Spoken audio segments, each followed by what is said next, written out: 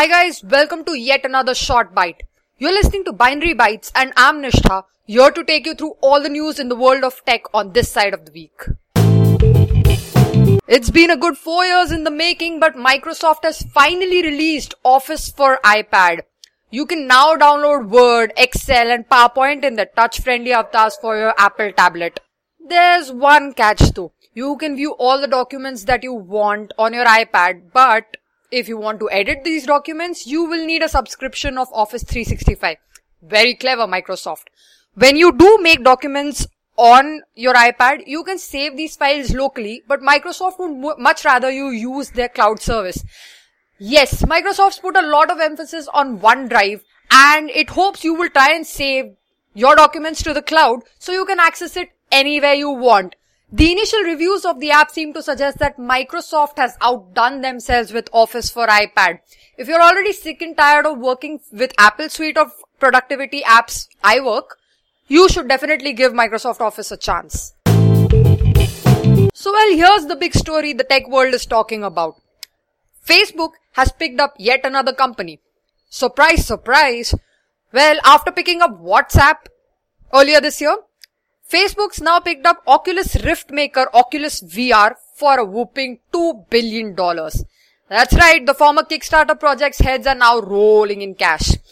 For those of you who are wondering what the hell Oculus Rift is all about, it's basically a virtual reality headset that's supposed to give you a great gaming experience in 3D. So it's like you put it on your eyes and well, you go on a magical journey.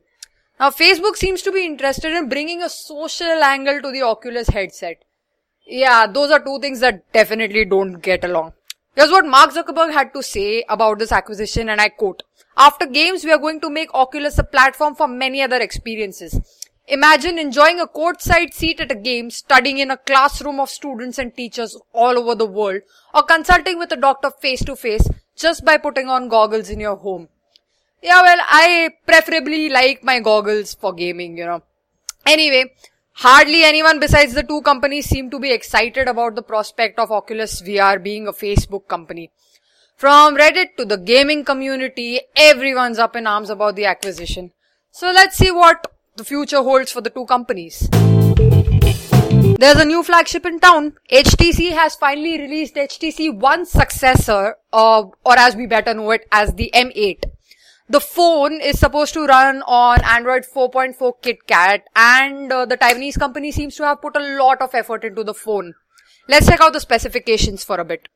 The phone has a 5-inch IPS display and a quad-core 2.3 GHz Snapdragon 801 processor along with a 2GB RAM. Now the HTC One M8 will come in two variants, 16GB and 32GB. Interestingly, the 32GB version will be available only in Asia and the US. Sorry, Europe. And HTC has also made sure it moves away from the inbuilt memory camp. So here's how it's going to work. Even if you have a 32GB variant of the M8, you can still get additional memory up to 128GB because there's an SD card slot for the phone. The more interesting bit about the phone is that it comes with a dual camera setup. Yep, it's got 4 megapixel cameras that are supposed to help you capture better pictures. There are 2 cameras on the back. Yep. As far as the software goes, HTC One M8 comes with a new version of Sense 6.0 and a better BlinkFeed UI. Of course, if you wish, you can still turn BlinkFeed UI off.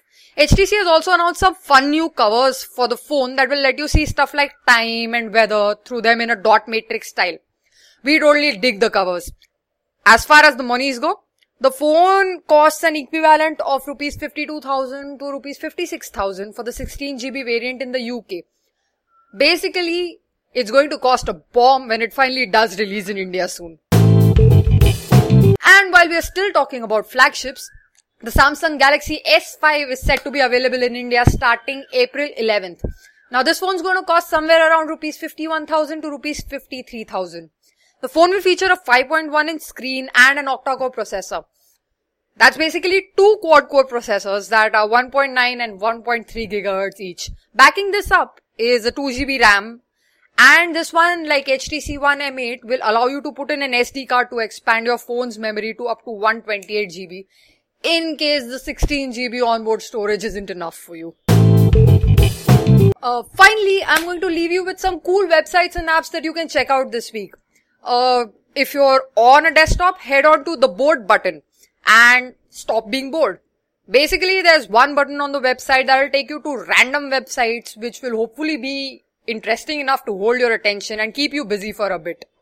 There's also Recent, an Android app that you totally need if you have shitloads of applications. Recent pretty much will help you track all your apps, downloads, pictures and more. Basically, it's the productivity app to rule all other productivity apps on your phone. You can get it on the Android Play Store. It's called Recent. Alright folks, this has been bite number 2 and Ivan and I should be back with a whole episode sometime soon. Till then, this is me, Nishtha, signing off. Have a great week ahead.